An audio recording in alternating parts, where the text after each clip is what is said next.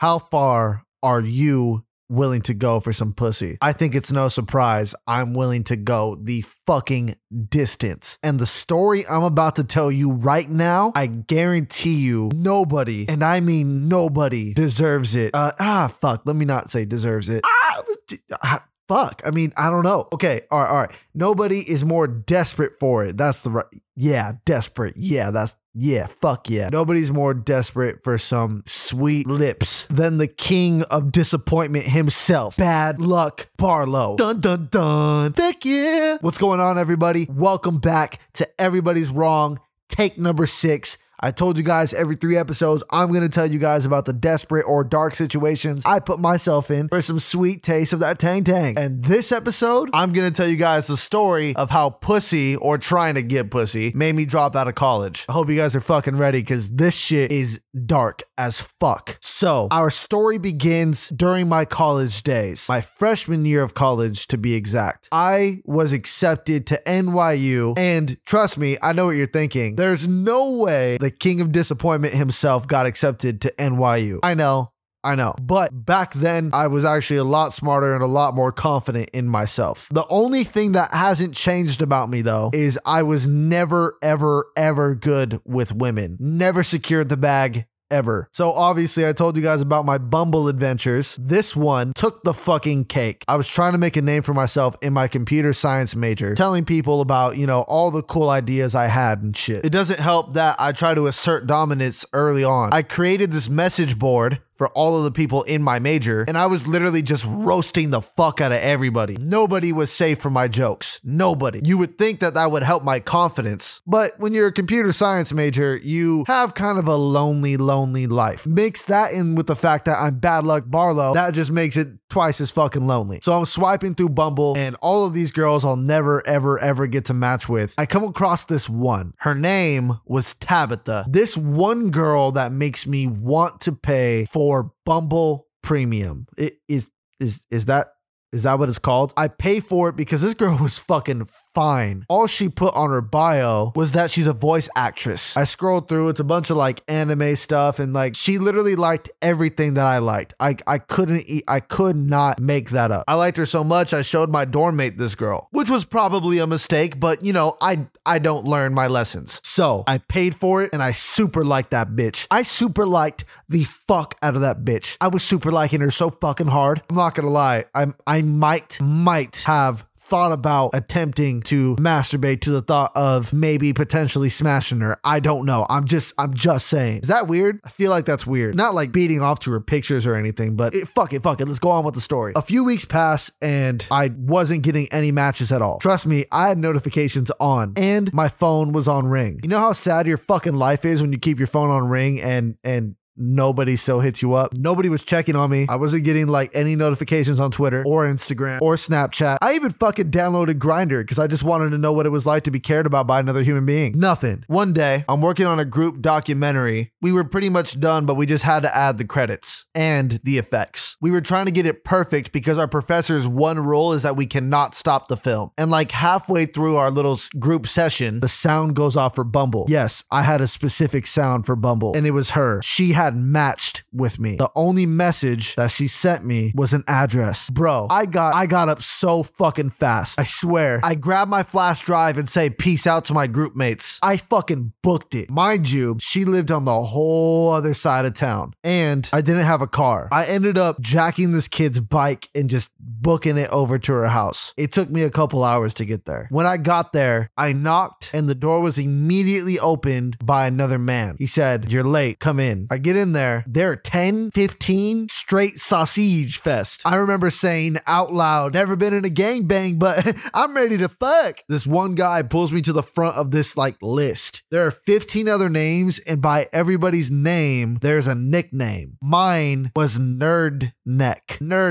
I recognize most of these names. These guys were in my fucking major. I had to sign in for some fucking reason. After I signed in, some other guy said, "All right, if that was the last one, the instructions say to play the flash drive." We played the flash drive on the TV in the middle of this room, and it literally went like this. "You are in this house expecting to lay with the goddess Tabitha. However, you are not worthy. All men in this room have been selected based on their major deformity, which you saw as a nickname next to your name on the sign-in sheet. Tabitha is the goddess of charity, and she likes to fuck losers. Only one of you will get to lay with Tabitha, the most desperate man. In the kitchen, under the sink, there is a bowl of 15 slivers of paper. On each, they contain an address. At each address, there contains instructions from a backpack that says staff only. The first to complete all of their tasks will find the final address where Tabitha is waiting for the most desperate man. Good luck, you fucking losers. You pathetic pieces of shit. First initial thought should be, there's no way this is fucking real. But that shit was intense. This is basically a treasure hunt for some pussy. Everyone in this room rushed over to that kitchen bowl. I was the last guy to grab a sliver of paper. Luckily, my address on the piece of paper wasn't that far from where I was supposed to go. So I got on my bike and I fucking pedaled my ass all the way over there. I get there and it's a kindergarten in school. I see the staff only backpack on the steps that's leading up to the entrance of the school. Inside of the backpack, there was a cap and gown and a piece of paper with my instructions on what I was supposed to do. The paper read, "You are expected by staff to give a graduation speech based on the topic of hope. The teachers inside believe you are an alumnus from this kindergarten. Your task is to give a speech about hopelessness and be kicked out in under 5 minutes. If you succeed, your next address will be revealed." I go in there. I could tell a teacher was stalling, just waiting for somebody. The principal tells me I'm very late and the parents are very upset and I need to get up on stage right now. I get up there and I notice a clock in the back says 12:30 on the dot. Time was ticking. I said, "Kids, you've done a great job getting this far in life. There's so much ahead of you. Who wants to know what they have to look forward to?" All the kids are like, me.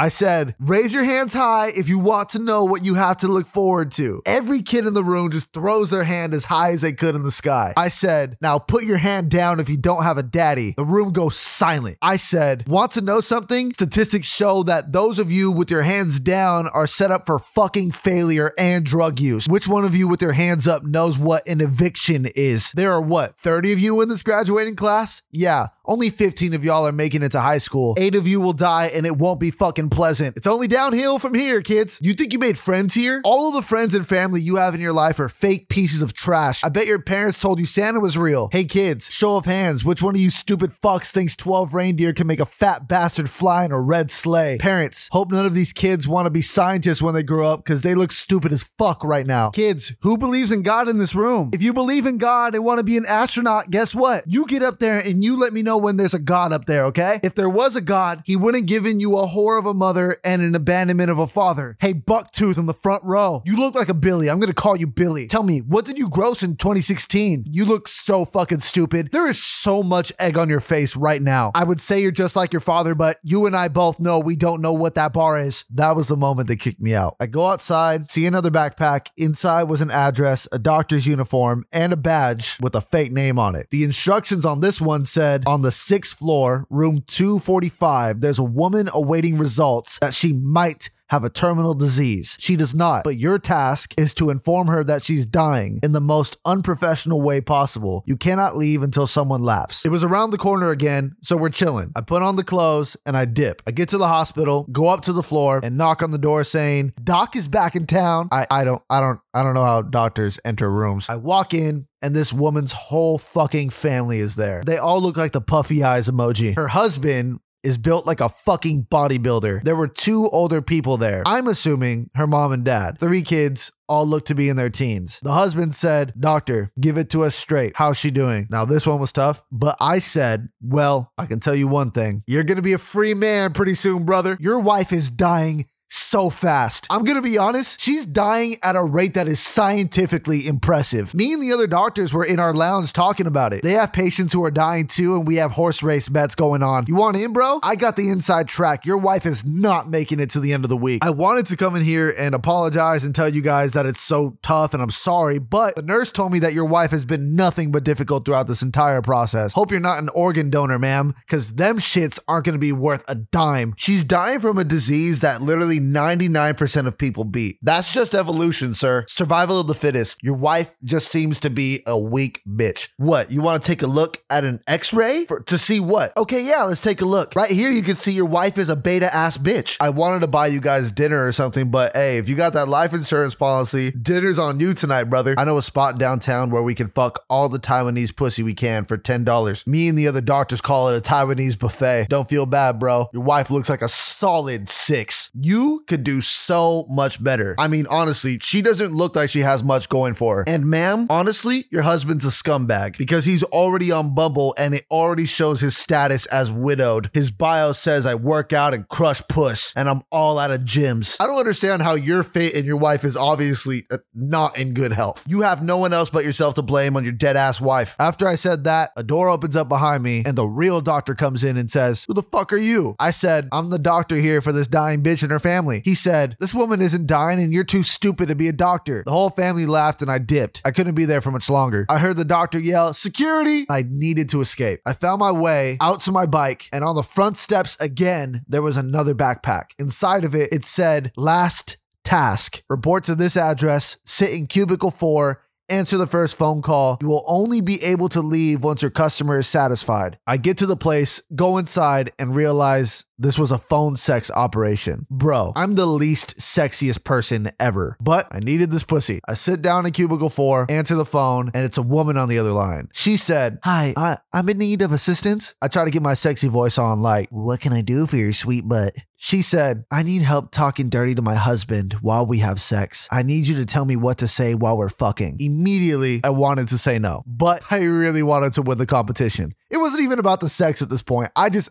want to win. In case you guys don't know, I don't really win that much at anything. I said, "All right, let me know when I need to give a line." I hear her start sucking her man's dick. Lord forgive me for what I'm about to say out loud to these people who listen to my podcast. I said, "You like the way I wrap my lips around your fuck stick, daddy? I want to feel your heartbeat through the pulsation of your nutsack. Hope you're ready to fuck the church out of me." She stopped sucking his dick and said, "Okay, I'm about to sit on it." I heard him say some foul, nasty shit. So it wasn't going to be enough to just say nasty shit. I had to respond. The conversation went like this. "You like my hard cock and your fucking pussy?" "Yeah, Papi Chulo, I want you to pound my twat." "Oh yeah, baby, I love fucking you." I love the way you fuck me like the dirty whore I am. I'm your dirty little bitch, daddy." "Smack my face, baby." "Yeah, how about you choke my neck, you sexy hunk of man?" "I'm gonna come." "No, don't come yet. I'm not finished. I need to rock your cock till I cream on it." "It's too late. Here I come." "Ooh, don't pull out. I want you to give me your cream pie." "Pinch my nipples and spit in my mouth."